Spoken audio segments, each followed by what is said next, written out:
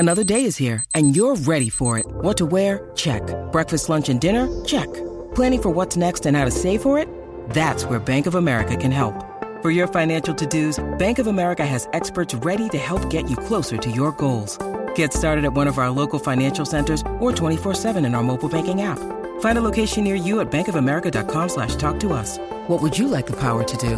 Mobile banking requires downloading the app and is only available for select devices. Message and data rates may apply. Bank of America N.A., member FDIC.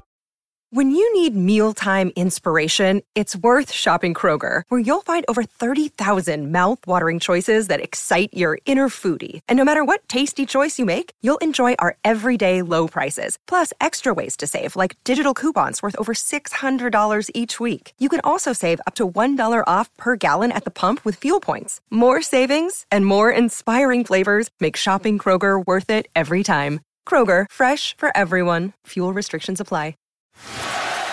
Celtics Reddit podcast. Marcus Smart is so good. Brown. Hello and welcome to the Celtics Reddit podcast. My name is Ben Vallis. Thank you for joining us. Hope you're doing well. And look, if you are a Celtics fan, you're probably not doing super well. So we're doing another fan therapy pod today where we just let it all out. We've got Joe here, our New Zealand correspondent. Joe, Jaylen Brown is out for the season. We lost the play-in tournament against the Heat. We're almost definitely play-in bound at this point, with the Heat clinching at least the 6th seed today. Starting with today, is there anything that we learned from this game that we don't already know at this point? Gosh, Ben, I'd love to tell you something different. Are we beyond that? Well, it depends. It depends what the subject is, right? You know, did we learn much about this season's version of the Celtics? Sadly, I don't think we did. I don't know, Ben. Have you got some takeaways, mate? Help me lift me spirits. Look, to be honest, no, I don't. I mean, this was just a repeated formula. We've seen it all season. We saw it just in the most recent game against the Heat, where and the formula goes both ways, where as a fan, you're going into it, and I feel like I've done this every single game this season. I'm sure most people can relate, going thinking, you know, this is the game. Like, it's a must-win game. I know they're going to turn it around. I know they're going to come out all guns blazing, and I know they're going to win this game. They have to. Like, even having lost the last game against the Heat, they've got to split it. Then we've got the tiebreaker. Then we can avoid the play-in tournament. And really, with today, with the loss, it was just the final nail in the coffin. We're all inside it. We're all being buried, Kill Bill style, except we can't one-inch punch our way out of this one. It's over. I mean, I can get some takeaways from the game, I guess. I don't know if it necessarily matters, big picture. What do you think? I keep returning to a theme a little bit, Ben, and at this point, like today was the Celtics performing exactly to my sort of rational expectations, and it still doesn't negate, right? Like, we've got to keep hoping, you know, like, you've just got to. I think we've got to find a way to enjoy the rest of the season, right? So, you know, without wanting to get too Pollyanna-ish this early into the fan therapy podcast, you know, maybe just put that as a caveat, all right? So things are going to get a little dark, I think, in the next 45 minutes. No, it's okay. That's what therapy is, right? You've got to get out the good. You've got to get out the bad. You don't necessarily walk away from one session, although I feel like this is the 5th one we've done this year. Don't necessarily walk away healed. Sometimes it's just about exercising the demons. And I think that's what we're here to do. There are, that's true. But look, I think we should...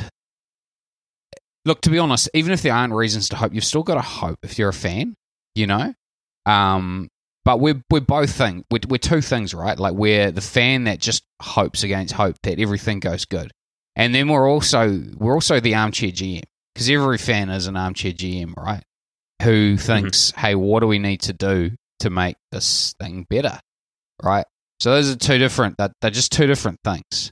And right now, the once again, I feel like I've probably repeated myself, so sorry all 5 listeners. Joe's holding a screwdriver right now, by the way. He's brought it to the therapy session. I've got an entire set of hand tools here. Let's see what else is maybe more appropriate. We've got some pliers. Fix the Celtics with them? Maybe we could apply those to the teeth. We've got a Stanley knife here. Yeah. So that could get dark. Moving on. No, look, we've got to do both, right? We've got to walk and chew gum. The Good to Great. I'll keep telling you this. You know, if you've ever read Good to Great, there's a story about an American general who was a POW in, I think, the World War II. He was a Japanese POW, and his whole thing was, hey, you've got to be realistic about what you face, but you can't ever lose hope. All right, so. Having emphasised the need not to lose hope, let's be realistic about what we face for a little while. I think that's more than reasonable. Before we get into that bigger picture, future outlook, there are a few takeaways from the game today. Wouldn't be the Celtics Reddit podcast if we didn't get through some fan reactions to the game. So just quickly on today's game, Joe, user Swag and Tail wrote they had 31 assists in this game, which... You know, I didn't look at the box score after the game, Joe. I just couldn't bear to look at it. That was surprising, given that we were at one point of the season, through the first half of the season thereabouts. I think we were 28 in assists overall. 31 assists today, and they go on to say, I don't think our offense was the problem. 121 points is more than enough. The team defense is just broken. Like that's been a theme throughout the year, right? If you had to choose one element of the team that's been the biggest failure point, would you agree that the defense has been the biggest problem consistently? Other than COVID? Me personally, I'm a little bit offense-centric in how I view the game. So naturally, I'm going to say no. That said, defense is a means of like lowering your variance as a team.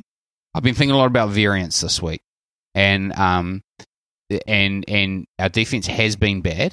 And for the reasons where in the past it hasn't been as good as it might, namely defensive rebounding. But it has just felt like we have lacked force on that end, and of course it's contributed to it. I guess, defense is hard, man. Like, it's hard to understand, and I tend to more pick up on the offensive habits. But yeah, look, it's not necessarily the lowest hanging fruit, right? But it's if you bring a ladder, right? Defense is like bringing yourself a ladder to the game, I suppose. Yeah, I get what you mean though. Like when we're we've got a defensive possession ongoing, I don't necessarily look at our defense. Like, that's not my instinct. My instinct is to watch the other team play offense, sure. And therefore you kind of have to force yourself to evaluate the defense. But statistically, it's been an outlier for us. Like, there's no denying it. It's been a consistent point of failure for the team this season. So with largely the same personnel involved, and that's right? The odd thing. I think I'm a Marcus Smart apologist, but I'm assuming that a good majority of people listen to the Russillo Simmons podcast. Just gone where Russillo like tears strips off Smart. Like, he's never liked him.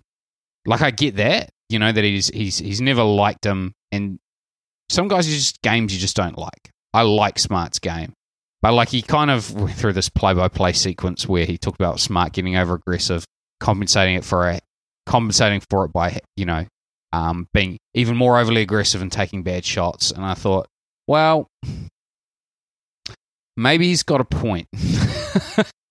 Oh, wow. Yeah. I was not expecting that from you, Joe. Okay. Well, it's just more, it's probably exposed maybe more of a blind spot for me as a fan, which is, I have way stronger opinions about what we're doing offensively than what we're doing defensively. But like, when someone like lays out, the defense I'd give for Smart is that he makes mistakes of aggression, and I love that. But he is he's the best defensive player on a team that's not playing good defense, right? Like, he is a tone setter there, and yeah, I think it's worth questioning, why we are so bad defensively with the same people from last year. Yeah, it diminishes his role. If you're a defensive-minded leader, supposedly leading the defense, and that defense sucks, then what are you doing? Yeah. So I'm curious to hear, though, Joe, you said you've got stronger opinions on the offensive side of things. Like, now's the time. Like, let's hear it. What are you? Well, what are okay. your thoughts? Look, it's just time. It's just, everyone's probably, who listens to this is probably not going to be surprised to hear me say it. I just don't like Tatum's game. I just don't like it. It doesn't mean he's not good, right? I just don't like his game. I don't like LeBron's game. Like, I'm just not a fan of his game. And I'm just not a fan of Tatum's style of play. Okay? Well, just to add, I'm glad that you added the LeBron section there, because it goes to say, or qualifies, that it doesn't necessarily mean that Tatum is bad, just that you're not a fan of his game. No, but Tatum is not as good as LeBron. So, so we can talk about two things here. And I don't like his game, partly for some stylistic reasons, and partly for some flaws. And okay, I'm just flipping sick of him not being able to shoot a left-handed layup. Like, I'm sorry, Drew Hanlon, but like maybe he should have learned how to jump off his right foot and finish with his left hand. Maybe he should have learned how to do that. Maybe if he did that, he'd actually be a threat driving left. He has to bring the ball back to his right every single time he drives left. Okay? Now, for tonight, for example, okay, we close it. We were within 3 with like 4 minutes left in the third quarter. Okay? Now, the trouble with this, right, is when you miss layups all the time or get blocked, right, which happens a lot when he goes left, or can't finish properly because he can't go left. Okay, yeah. So it happened tonight, right? We were down. If you look at the play-by-play, it was either the offensive possession directly after. I think Kim hits the 3. We close it to 3. Then I'm pretty sure Robinson hit like a really great shot, like off movement, like a real JJ Redick style shot. We're down 6. Yeah. And I'm pretty sure Tatum comes through in a lane and he drives and he does this thing where he tried to do that. He did it a lot in his rookie year. He did like the swoopy thing with his right hand. It's BS, man. Like, I'm sorry, but like, this is coaching 101. This is what we teach little kids how to do. Tatum, figure it out. Like, figure it out, man. It's such a hole in your game. It's bullshit. Like, it's bullshit that he can't do it. What's the swoopy thing with his right hand? Like, he'll jump off his left hand and extend with his right arm while he is going to the left-hand side of the hoop. Yeah, he got away with it a lot in his rookie year. Now everyone is shutting that shit down, right? Like, and so if he can't do it, right, what he winds up doing is not getting to the hole. He's literally taking away half the floor. It's just like a fundamental thing that just drives me up the wall. Just drives me up the wall. Yeah. Anyway, so there's that, and then, but more importantly, aside from all of this, this is why I don't like his game. It's a mentality thing, man. The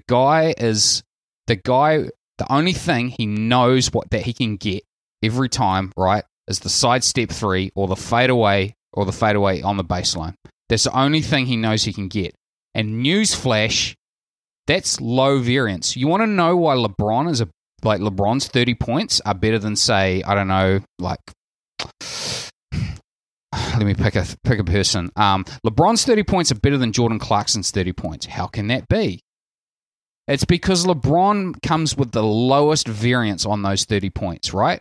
What does that mean? It means that you are like never down 20, right? Like, how often is a LeBron team actually down 20? Right? You're always within striking distance. Variance matters so much. It is the most underemphasized part of analytics. And Tatum's pet moves are high variance moves. They just are. And that means that, hey, Yahoo when he's hitting them, but guess what? If he's not hitting them, we're going nowhere, right? And you cannot, like, low variance is just crucial to drive winning from your best player. Anyway, rant over. No, that's good stuff. Is part of what you're saying that a higher percentage of Tatum's shots come from a desperation standpoint than most other players at his caliber or above? It's not so, no, I don't know if I'd call it desperation, Ben. Lack of imagination. Yeah. Sure. Okay. Yeah. I think he. The trouble with the way he plays is he can't put pressure on the hoop consistently, right? It's not some outlier like refs hate him that he doesn't draw fouls. It's because he's just not aggressive with the ball, right? He the only moves he has are moves that take him away from contact. Okay, he just doesn't put enough pressure on the hoop. Now these are relative terms, right? Because he puts more pressure on the hoop than, I don't know, like Semi Ojeleye, you know? How dare you? But the thing is, man, like, he's been cast as a number one guy. Yeah. And frankly, he just doesn't fit the bill. He just doesn't fit the bill as a number one guy. I'm sorry. That doesn't mean we trade him, right? It just means you got to accept that reality. He's not that dude. He's maybe Paul Pierce. Paul Pierce couldn't be the guy either, right? Yeah. Yeah, that's true. You wouldn't say that Paul Pierce was at times the number one guy when part of that big three, or do you think it was KG all the way through? Well, for a start, I probably, maybe that was a bad comparison. Like, can you remember much about Paul Pierce's free throw rate, Ben? No. It was very, really. Very good. Not at this point. It was very, very good. Right. And free throws, once again, I'm just going to come, like, low variance will be my, like, verbal tick throughout this podcast, I think. Free throws are a super low variance way to get points. It's probably why, even though I hate Harden, it's probably why the Rockets are so good, even though they're around him. You know, even though I hate Harden's game. Like, so this isn't all stylistic hate, right? It's partly an effectiveness thing, right? Like, Tatum is just not effective enough to drive winning. He's just not. But a week ago, before the shit really hit the fan, I feel like as a fan base and, you know, even reporters and people who are supposed to be objectively looking at the team, we're all celebrating the notion that Tatum was getting to the line at a higher rate.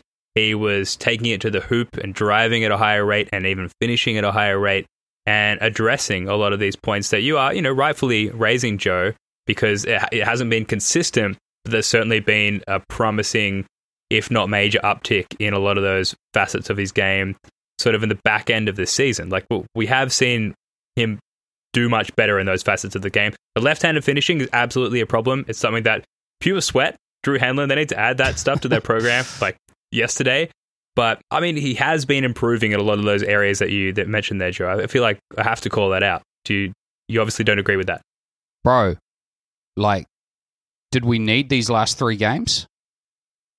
Yes, that's the problem. It's not consistent, and I don't know if we'll ever understand why he can't play like he did in, you know, certain games. Like, not even that recent stretch, you know, where he had the 60-point game and the, you know, 53-point game or whatever, but you know, pretty much any game that he's ever played against the Clippers, he's always played that way with this certain aggression. You can see it, like, it's almost in his eyes, and he does take it to the hoop aggressively, and he does, you know, exhibit the ability to do that. It just, for whatever reason, doesn't happen every night. Is that, like, who he is? Is that what we should expect for the next few years? Or is that something that he can address along with the left-handed finishing in an off-season or two? Ben, we need to embrace the darkness for a second, bro. Like, what if he doesn't? Like, you know, because, you know, what if he doesn't, man? Okay? Why wouldn't he? Why wouldn't he? Why hasn't he? Yeah. You know, like... It's a great rebuttal. It's a great rebuttal. I don't know. Like, what I'm getting at is, like, I've forever bounced back and forward. Who is he, right? Like, even if I don't love how he plays, if he's effective, right? And, like, I'm still cheering for him, right? Like, if he's on our team, yay, when the 3 goes in, I'm excited too, just like everybody else, right? I'm putting my analytical hat here on, right? And it probably sounds like I'm a bit more emotional than that. Maybe. Okay, but when the pressure's on, what does he revert to? When we need a point... Sidestep threes. Ben is drinking, like, maybe it's Midori, maybe it's, like, green Fanta. I don't know what you have over there. Quick sidebar, obviously. Went to the Hunter Valley recently, went on a wine tour. the last place they took us to was this like fermented spirits place, and we'd already had a lot of wine at that point, and we bought some of their lime-infused vodka. And so that's what this is, and some soda water. It's actually very low in calories and healthy for one who's drinking anything, but it looks very silly. It's high in fiber and it's low in fat. It's high in alcohol, and it's a therapy session, and that's what I need. So anyway, I digress. No, look, if Tatum's not a number, I jump into conclusions, of course, but no, this is my conclusion for now. I just don't think he's a real number one guy. And that means that, I don't think that means you just trade him because he's not the number one guy or anything like that. But it means you've got to build your team accordingly. I also think personality-wise, dude's just a little passive. I just don't know that he's like he's competitive. Like, he made it to the NBA. There's lots of 6'8" guys out there that don't make it to the NBA and don't do good. But, like, is he Jimmy Butler competitive? He just has those flashes in those same games that I was referring to. It's like he has multiple personalities or something, because he does come out with that flavor occasionally where he's, like, screaming after the N1 compared to other games where he's screaming at the ref after not getting an N1. He does have, I would say, 25% of the games this year where he comes out looking competitive and like a boss, and you know, like with some true grit. And unfortunately, you need to do that like 75% of the time, if not 100, not 25% of the time. But he does exhibit that, and that's what makes it so difficult to digest. Man, anyone can do anything some of the time, right? Like, let's ask my wife. Sorry. But you know what I mean? Like, I can go out there and I can hit a 3-pointer in an NBA game. It's not going to happen very frequently, but you know what I mean? Like, you are what you do, right? Yeah. And I just think... Yes, you're right. Look, you are right. Look, yeah. Look, I'm leaning into my Tatum pessimism, right? But I just think he's miscast in this role. And for me, it comes down to what does this guy go to when the going gets tough? What he goes to is he goes to the sidestep three, and that is just not an aggressive way to play. Like, would you agree that that's an unaggressive move? Yeah, it's fun when it goes in, but it's like if you could choose between going out and hunting like a bear and bringing home enough food for the village and feed the village, or if you just like had a cookie jar with a couple of cookies left in it and you were like, can't be bothered with the hunting, I don't want to feed the whole village, I'm just going to have one of my cookies and go to sleep. So the sidestep three is like, it's reaching into that cookie jar. It's the easy option. It's not feeding the team, it's not carrying the team, it's not willing the team to victory. So it creates no pressure. It creates no pressure on the defense. Yeah, and Brad Stevens is always harping on about pressure on both sides of the ball, defensively and offensively, putting pressure on the rim. And we just haven't seen it consistently. It's been a problem. On the Tatum thing, by the way, this is from a user, ToiletWater23, who writes, ready for the downvotes from Tatum fans. Tatum showed no heart or effort through the first three quarters on anything other than scoring, referring to the game today. Passing, how many dumb, lazy passes did he throw at the top of the key after holding the ball for 5 seconds? Defense was getting beat backdoor early, chose not to run back on defense, and didn't chase guys around screens. The stats do not tell the whole story here for Tatum. With Brown out, Tatum should be in the mindset to step up and lead, if not by words, then by action. He did neither. Body language was terrible for 3 quarters, just like this team this year. He decides to pick it up in the fourth once we're down by 20. It's ridiculous in the most important game of the year for our number one guy to come out and play the way he did. Just does not indicate a good rest of the season. So yeah, bloody like But look, Ben, summing up everything you said. What do you actually look, Ben? I know you're kind of providing a counterpoint here, but like, what do you actually think Tatum is? Like, because if he's Kawhi Leonard or if he's Kevin Durant, that's one thing. If he's actually just Paul George, which is a really good player, right? That's another thing entirely. Who is he? I think that the future has not been written yet, and on any given day you wake up and that ceiling has become higher or it's lowered. And certainly with how the season has gone, it's easier to say he's more of a Paul George than a Kawhi. I think it's okay to say that it's too early to really identify him or categorize him as one or the other. But he's certainly, for me, or at least for my expectations, floating between the Paul George and the Kawhi tiers, which is concerning because we've signed him to a max contract. He's signed for 5 years. And if you look at all of the championship winning teams over the past, like, almost forever, they each possess one of what you have referred to, Joe, as a world-bending, correct me if I've got that wrong. Reality bending player. And as far as reality-bending players go, I think Kawhi is maybe even at the bottom end of that tier. And my concern is that Kawhi is Tatum's absolute ceiling. And so even if he's as good as I think he could possibly be, my worry is that that's not even enough to get the Celtics home, win them a championship. And that is worrying based on where our roster is, where our cap situation is, and the fact that we've kind of gone through the last 5 years or so, and if Tatum is the one true hit that we've made with all of those assets that have come and since gone, then I don't know, man. I don't know.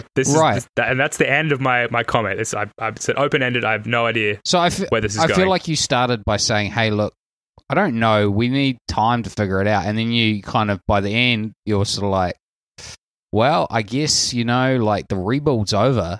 So we've got to now actually construct a team, right, in accordance with what we have. And we've got to, take the best possible course of action, right? The next best step. Mm-hmm. And fair. And you have to kind of make an assessment, right? Like you don't know, but you've got to make a guess now, because in a year's time or 2 years' time, right, you run out of options. Like, I'll just give you an example though. Like if we thought, say, Tatum was Kevin Durant or someone of that, that sort of stature of player, it would make no sense for us to trade him for, say, the number 3 pick in the 2018 draft, who was Luka Doncic. Now, I promise you, if we had called up the Atlanta Hawks and offered them Jason Tatum for the number 3 pick, we would have got it. They might have even given us some stuff. Do you remember how hot Jason Tatum was after the 2018 playoffs? Yeah, after the booming. Yeah. I mean, look, I still wouldn't trade Jason Tatum for Trae Young, But after the booming, that's right. He's so good. He's so good. He's so good. All that sort of stuff, right? Brian Windhorst. I'm confused now. Was gassing him up. All right. Okay. So if you could rewind the clock, right, and you go back and you would make that offer, would the Celtics be better off right now? With Doncic instead of Tatum? Like I'm just creating a hypothetical. Yes. Right. So right now there are opportunities that are available to us. We don't even necessarily know what they are, right? But there are moves that you can make if you make a correct assessment about Tatum's stature as a player, right? You might trade him for Cade Cunningham. You might trade him for something else. You might say, you know what, we need a different type of player around him. So we trade Jaylen Brown for Ben Simmons or something like that, Any number of things, but like that's kind of contingent on what you think he is. Am I making sense? I'm starting to feel dirty. Like I've wandered off, into the red light district or something. I like somewhere where I shouldn't be. This is fan therapy, Ben. But yeah, I mean, but partially because I buy a little bit of what you're saying. Like just to backpedal a little bit, like this has been a weird season.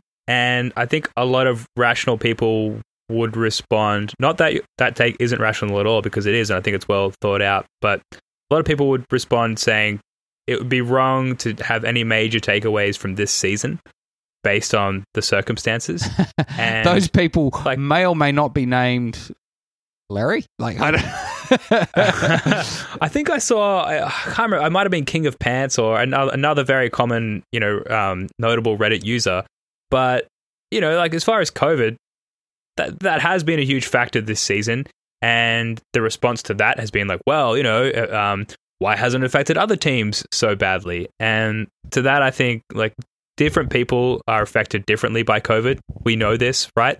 2 different young, healthy adults could get COVID. One of them could end up in hospital. One of them could be completely asymptomatic.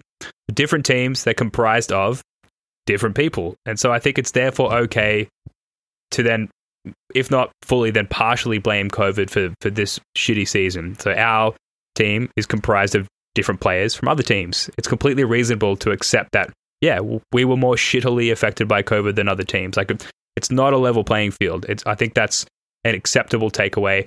COVID wrote off this season. We didn't see the sort of hopeful, the progression from Tatum that we were hoping for. I think we certainly saw it from Jaylen Brown. And it's okay to sort of just take stock and move on and not give up on Tatum yet. I'm not suggesting we actually give up on him as a member of our team. What I'm saying is that you've got to build your roster around your, how you conceive of him as a player. And that may involve moving him, and most likely not. But you've still got to make you've still got to plan accordingly. And the final thing, just on is the season representative? It's very representative of a team that underperforms relative to expectations game to game. Yeah. Okay. Right. So fair. Yes, would we have won more games without COVID? Of course we would have. Would we have been just as disappointing? Yeah, we would have been just as disappointing, right? We would have won some games like by a little bit that we shouldn't have been, we might have completed a few of those comebacks, right? That we might have been only gotten down 12 when we got down, 21 on occasions, right? All that sort of stuff. But when push comes to shove, man, how do you, are you satisfied that this team has performed up to expectations for this year? Like, game to game? No, not at all. Right. I mean, based on where we ended last season, of course not. But just no. So COVID could account for the game to game thing, right? Like, if you have a guy out with COVID, you might adjust. You might, like, for example, when we played Philly immediately after Tatum got COVID, right? I wasn't disappointed with those 2 losses. I was okay with that. Mm. It's when we have this week and the stretch before where we went like Chicago, I think Charlotte, OKC. Right, yeah. The Brooklyn Nets get down 20. Like and that is representative, right? Like how you go against the spread, if the spread in air quotes, is indicative of who you are. I think one of the I agree with you, Joe. One of the key differences with our team compared to teams that maybe did successful teams, so teams well above 500 that did perform according to expectations, is that our 2 best players are 23 and 24 years old, and in a weird way, because of their tenure and their playoff experience, we consider them veterans, and then we've built around them largely with even younger players. 2 of the more notable ones are even rookies, in fact, and sophomores. I don't know if maybe that goes to say that my expectations were way off to begin the season, but looking back now through our lack of success, do you think that is sort of a recipe for disaster and for a recipe for a team to perform well under expectations, given the youth and the that our veteran presence was Jeff Teague and Tristan Thompson? That's right. He used to play for us. Holy smokes. Yeah. Okay, does experience matter or does age matter? I definitely both. I can say that as someone who is older than I was once, and age definitely matters just in terms of how you navigate through certain challenges in life.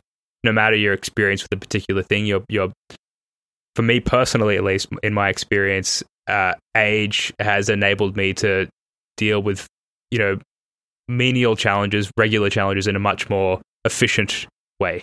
Why? So I think age matters. Why is that? Well, the easy response is because with age comes experience. Yes, of course. It's a very easy response. It is a bloody gotcha.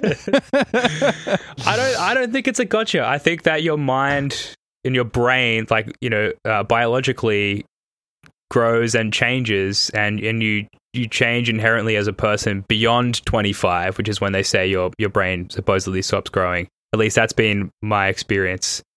So I think age is a factor, and it's certainly, from a mentor standpoint, if you're, I think in this case for this particular team and the expectations we have on our star players, our 24 and 23-year-old star players, I think, and maybe they attempted this with bringing Evan Turner on board, but I think they need more wisdom in their ears, and I think there's an age element to that, not just an experience element.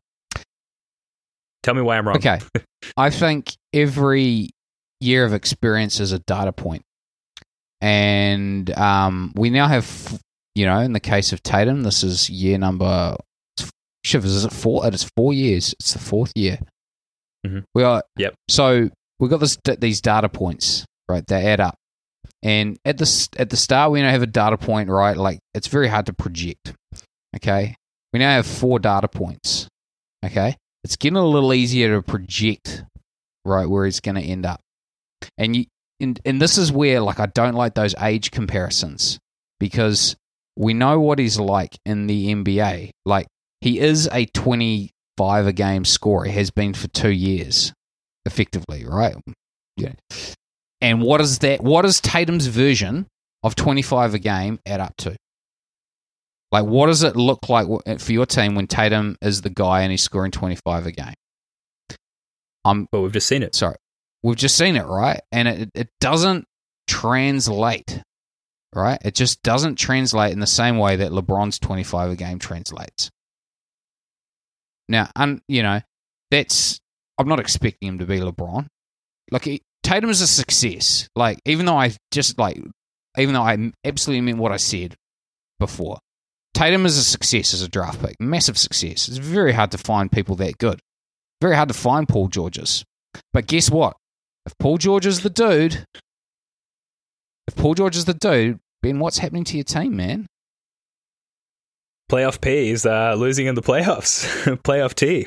Playoff Tatum. Playoff P your pants, bro. And so as armchair GMs, we need to be doing our duty and equipping the Celtics to work around this.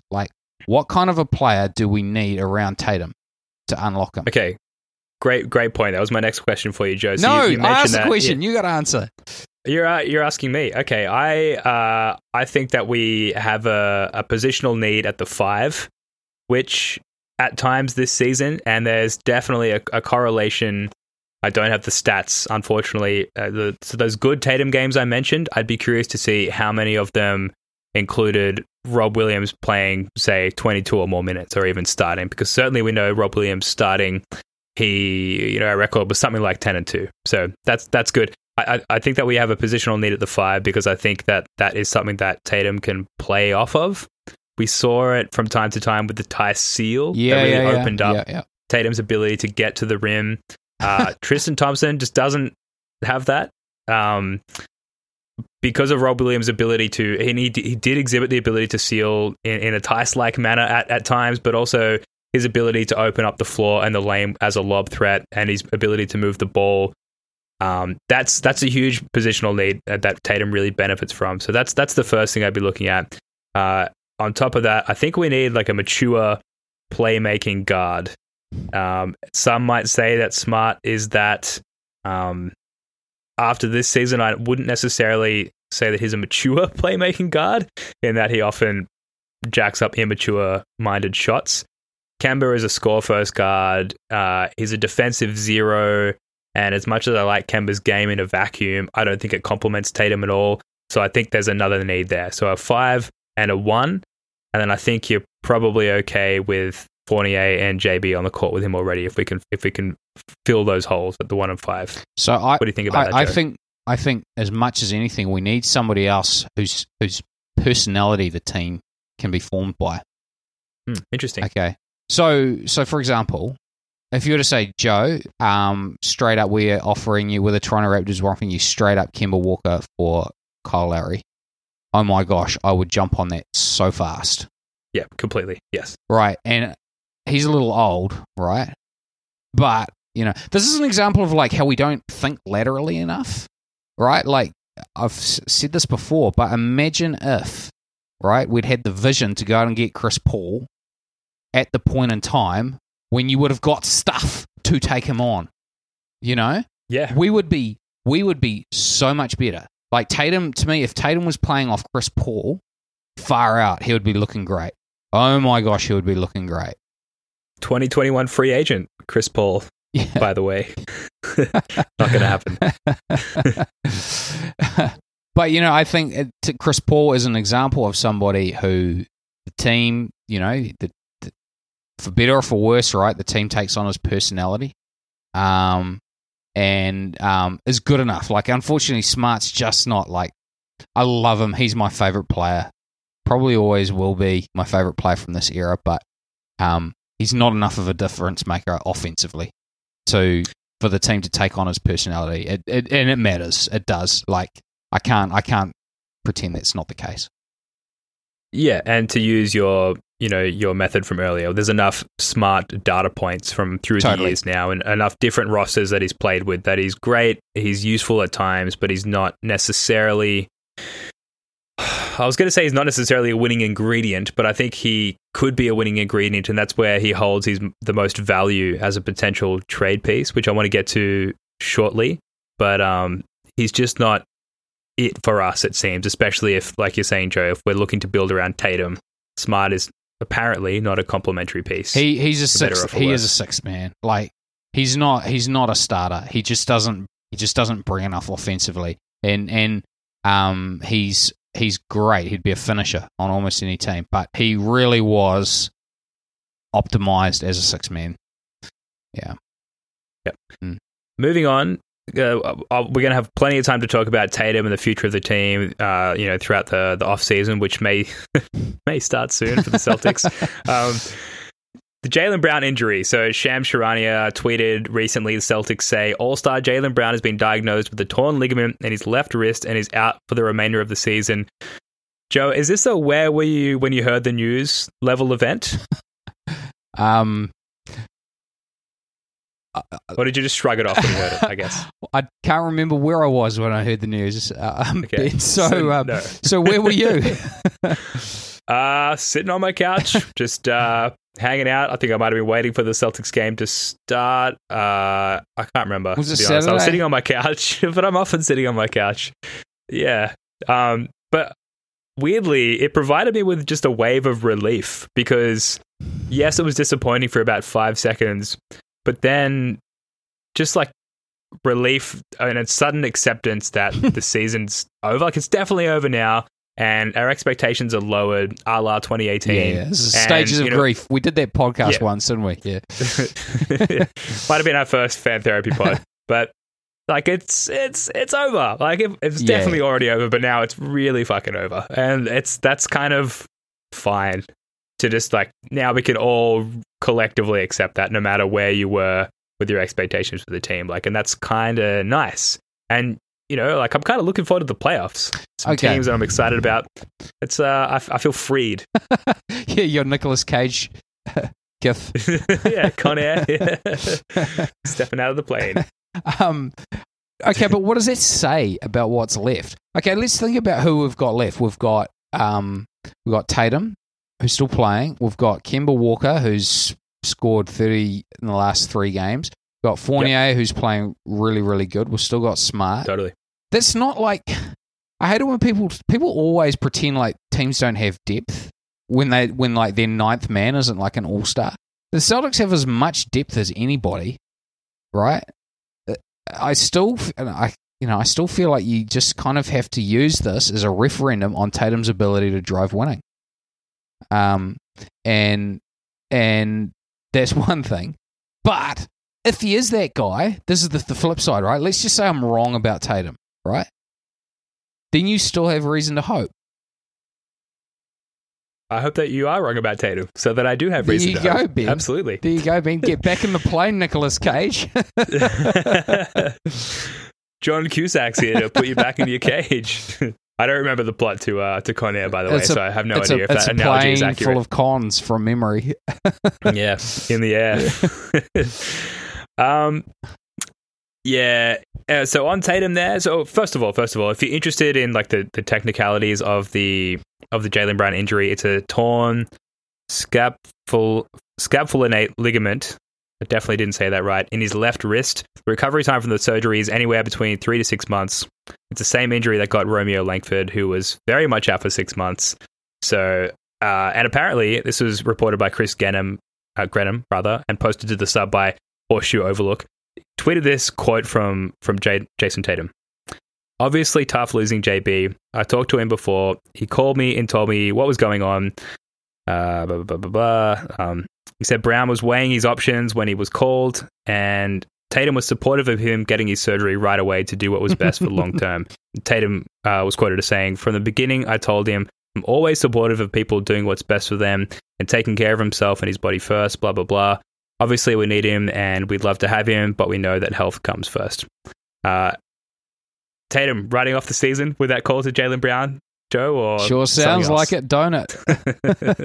It's all part of his flawed personality. Are we getting to something here?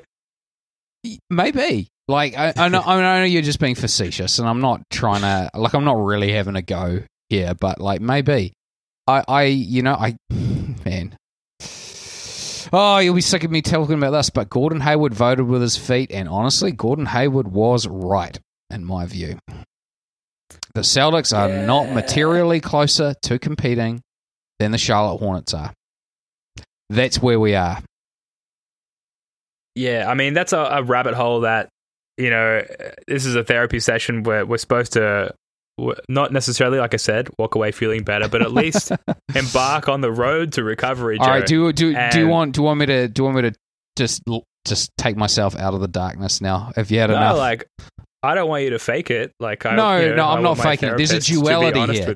There's a duality. Okay, what's the other side of this? Well, the other side of it is kind of a lot of, it's the same things I said before, but just with a different tone, right? Like, okay. Like, it's really hard to find a Paul George type. Like, there's less than 15 of them in the league at any one time, and we've definitely got one of them, and maybe two, right? That's not nothing, but it's still not necessarily enough. And, like, it's actually not, it's not the slight that it sounds. Like, Anthony Davis can't drive winning, right? Like, he can't. He doesn't. We saw it in New Orleans. He had Drew freaking Holiday on that team, man. And they couldn't really compete at the highest level, right? Like, it doesn't mean that. But hell, would you like Anthony Davis on your team? You sure would, Sure. So it means that if the Celtics can find the right pieces around them, then, hey, there's a chance for something to happen. But the downside is, look, we're at the end of the rebuild cycle. The cupboard's bare, Who's the next piece? And I just don't think we're close enough, right? This is, like, I was initially super pro the Fournier trade. Flip. Yeah. Now I'm going negative again. That's okay. This is a safe space. Okay, Joe. Look, here's a reason to hope. I think Fournier is worth re-signing. Even though I don't think we're close enough as a team, I think we need Fournier, because if we're ever going to do anything, we need some salary. And we've got those bird rights, and we can bring him back. And he'll make our team better in the short term. I'm worried that the ownership group will size up our prospects for the future and say, you know what, not close enough to justify the tax bill. So that's a stink one. But so we've got two guys that are really hard to get, right? And we're still probably, like, if the team comes back as currently constituted, they're probably still going to make the playoffs next year. Like, I'd be really surprised if they didn't make the playoffs in the next year. They might even be like a 50-win team. And guess what? Like, that's way better than 2/3 of the league. That's still a season to enjoy. Yeah, I'm super high on Fournier. I think he brings a lot, and obviously wasn't very familiar with his game in Orlando, not having watched a lot of Orlando Magic games recently, but I was surprised at how proficient he is at actually getting to the rim and sort of penetrating that first line of defense, and then with a strong take to the rim or making the right pass. I didn't expect that from him. For some reason, I sort of just expected him as an overpaid spot up shooter, but he's way more than that. And I think at the very least, like you said, Joe, he's a valuable asset to have for future moves. Totally. So it's definitely a win-win, whether he plays long-term or whether he's traded. I think it's a win-win to use those bird rights to sign him up long-term. Sort of moving on to, I guess, more like sort of future prospects for the Celtics. So this is a post by user ChrisMatic13. The Celtics will have to trade the players you don't want them to. And they go on to say, now, I'm not campaigning for Time Lord or Marcus Smart to be traded this offseason, but this post is to make a larger point. There are those that think this team needs to make a trade and add a significant piece. You're not trading either of the Jays. I agree with this, but how can you land another complimentary piece by refusing to trade Rob Williams and or Marcus Smart? This signals a bigger problem with the fan base where you guys have an over-attachment to players. I'm sorry, but no one is trading a key starter for Grant Williams, Shemi Ojeleye, and a second-round draft pick. You need to give up great players in order to land them. We don't have that many great prospects. So we've kind of hovered around, this point, this segment throughout the whole podcast so far, Joe. But looking ahead this offseason, Marcus Smart's contract, Evan Fournier's contract, very tradable chunks of salary. Is there a move you have in mind or a series of moves you have in mind that, and again, going back to building around Jason Tatum, is there something that you think they're going to pull the trigger on this offseason to do that? I think that guy's exactly right. And I think we have said as much on the pod, which is, people only want the good guys on your team. That's who they trade for. Yeah, and he's exactly right that even our best guys don't add up to that much of a package, right? So, do I have a guy in mind? I've always been a little intrigued. If you're really going to shake things up, I've always been intrigued with a Jaylen Brown Ben Simmons swap. Always been intrigued with that, and I think if Philly, say they're out in. Wow, it's pretty hard to imagine them being out in anything short of the conference finals because who's 4? 4 is the 4-5 is probably gonna be what, New York, Atlanta, right? Yep. Flip, I'd love to see Miami Philly though. I'd love to see Miami Philly. Could happen. Yeah. Let's say they're out in the second round, right? They're gonna be looking to mix things up. So that's one prospect. I think Simmons is very, very flawed, but he is a difference-making player. He really is, man. Would you classify Jaylen Brown as such?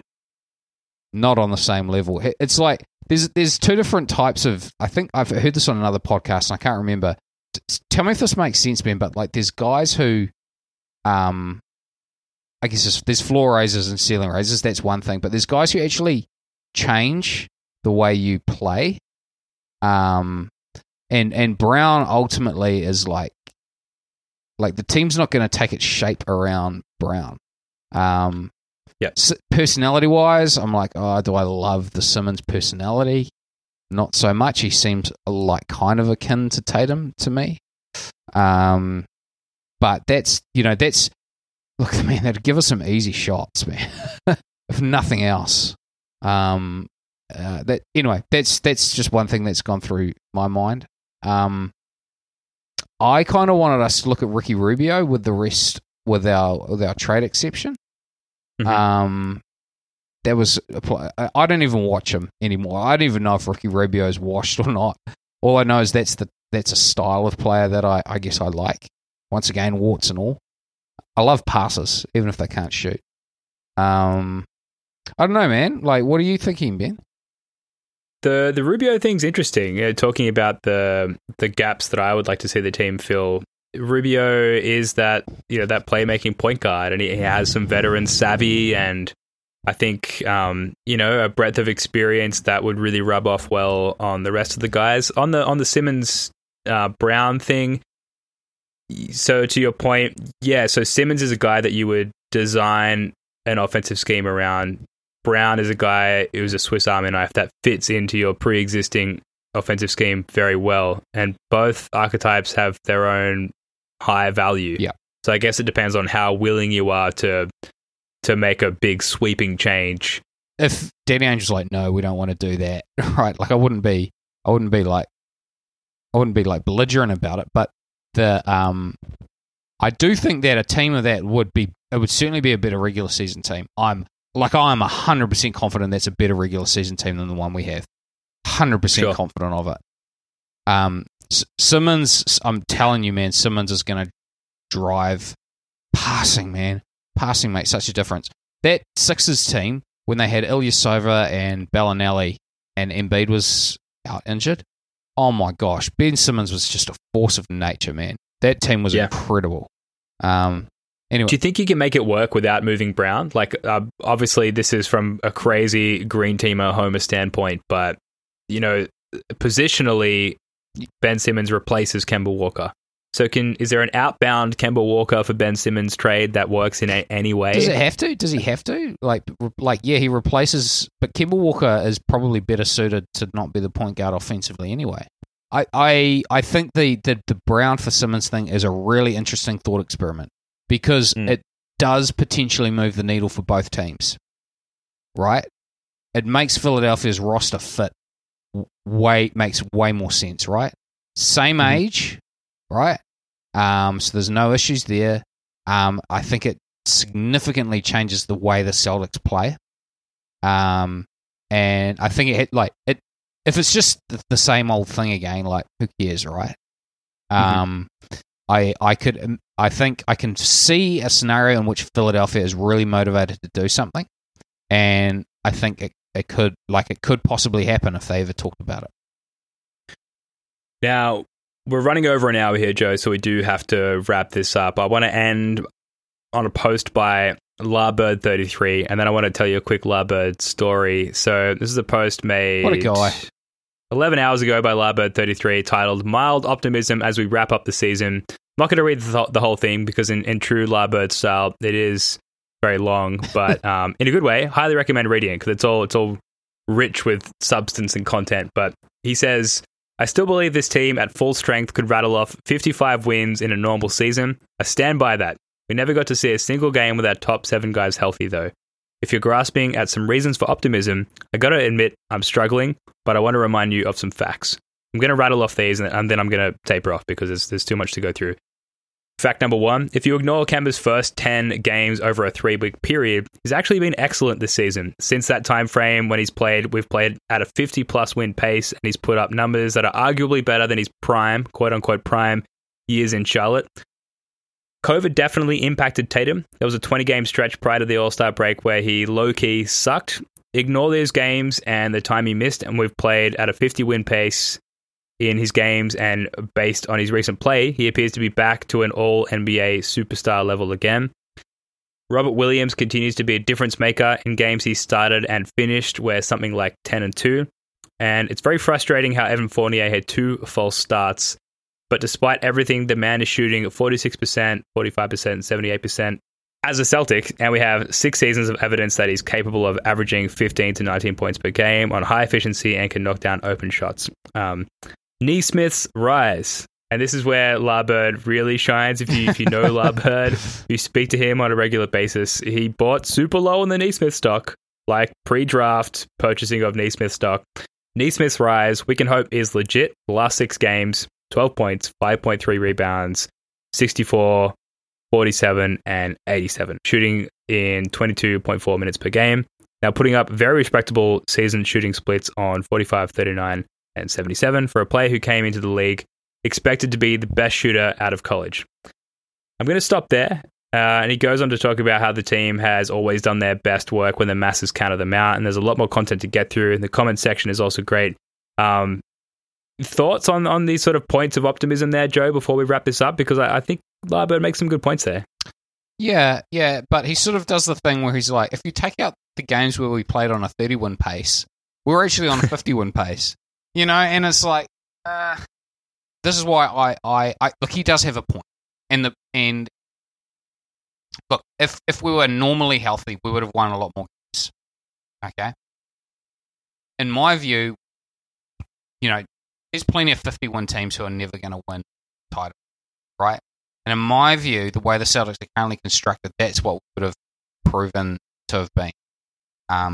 We simply don't have enough low variance ways to score when it counts, and defensively, we're just not impactful. That said, 51 season's still pretty entertaining. We don't have a God-given right to win championships all the time. And if we win 50 games next season, I'll enjoy it. I will. We don't. As fans, we've got to be really grateful for what we've had. We've had like 3 bad seasons in the last 10 years. Yeah. The other 7 have been epic, like great fun. To one of Larbird's points, the thing that bothers me with we haven't seen our best 7 play at all is that we've definitely seen our best 6 and our best 5 play, and we weren't particularly good with them. That's so right. I don't, in my mind, as much as I love to be optimistic and I love to, escape with these thoughts of like, we could have been great, we should have been great. Like, how much better would we really have been with 1 extra good player, with 7 awesome players rather than 5 or 6? I just think that the really good teams, or even the decent teams, they get it show done. who they are with like 75% of their roster. Yeah, they get it done. Exactly. I want to tell a quick Larbird story before we wrap this one up, because we have gone crazy over time, but it's a good therapy session. We've gone over time, and they haven't charged us for it, Joe. Can I just real quick, Larry Bird, Yeah. Larbird, I think, is right about Neesmith, and he looks to me like a genuine NBA role player, which is great at the 15th. Of course. Pick. Yeah. Continue. How dare I not touch on the Neesmith thing more? That's really the one point we wanted to emphasize and if not end on. Larbird 33 has, if you listen to this podcast, it has not been on the podcast for a little while. It's officially retired from the podcast. Right. A couple of reasons there. It seems like his life there in Seattle is like going back to normal, and he's being asked to come back into the office, and he's like just generally way too busy to make time for us. And due to daylight savings, he used to come on at about 1 a.m. his time, which was about 7 p.m. our time or my time. And now that's been pushed out to like 3 or 4 a.m. So it's just not possible at all. But he's still in our Slack chat. He's still sending the Neesmith takes, the Tatum takes, the 7 healthy men takes to us on a regular basis. And we're still talking to him regularly. And he sent me a care package in the mail the other day, Joe. And was in response to a care package that I sent him a little while ago, which is something that I send to anyone who sort of has tenure on this podcast. And it contained just the most insanely like thoughtful, well thought out items. And I'm not going to remember them all, unfortunately, despite what I just said. But a pack of the Tatum like barbecue chip ruffles, which I think I might be the sole person in Australia to possess that particular packet of chips. Anything to declare? Which is insane. Anything to declare, Mr. Ellis? It got through. It did take a while. I was following the tracking. He sent it to me. He sent me the tracking link when he was like, I sent this ages ago. It's been stuck in Australian customs for a long time. I'm not sure if it's coming. I wanted you to know that I sent it. So here's the link. Anyway, it arrived. It contained like some Celtics clothes and some legitimately signed basketball cards. Cool, so man. a signed Ricky Davis card, a signed Doc Rivers card, and not like signed in the player comes into the card manufacturing place and signs the cards. But like he had met these players and they had like pulled out a pen and signed them. And he sent me those, man. which is insane. And a bunch of other stuff, which I have posted on Twitter, so check it out, Twitter feed, if you want to see the full care package there. But just in this age where the internet seems to be sort of tearing apart the fabric of society, this is just a nice, amicable exchange. He came on, he did our podcast for a little while. I feel like we're mates, even though we never met each other. And in sort of a pen pal style, we sent each other gifts through the mail, and we're just people who met each other online. So I just think that's a nice, cool, well bookended tale. And I think he'll be That's back. all I got. I think he'll be back when daylight savings goes back to I hope you're right, man. when we're on and they're off. Yeah, I hope so. I really enjoyed potting with him. Yeah, likewise. Look, that's going to do it for this one. We've gone way over time. Hopefully, if you're listening, you feel a little better about the state of the team going forward. Although, based on the Tatum stuff, I don't know. Hopefully, you're feeling a little bit better about just the season ending and that we can sort of take a breath and wait and see what happens. Joe, thanks for coming on. Love your work, mate. Thanks again. Hey, thanks, Ben. Hopefully you'll still be able to sleep at night after my Tatum takes. I'm going to be lying awake all night thanks to you, Joe. Well, look, there's still a small chunk of season remaining. We will be back to talk about it all. Until then, go Celtics. Peace.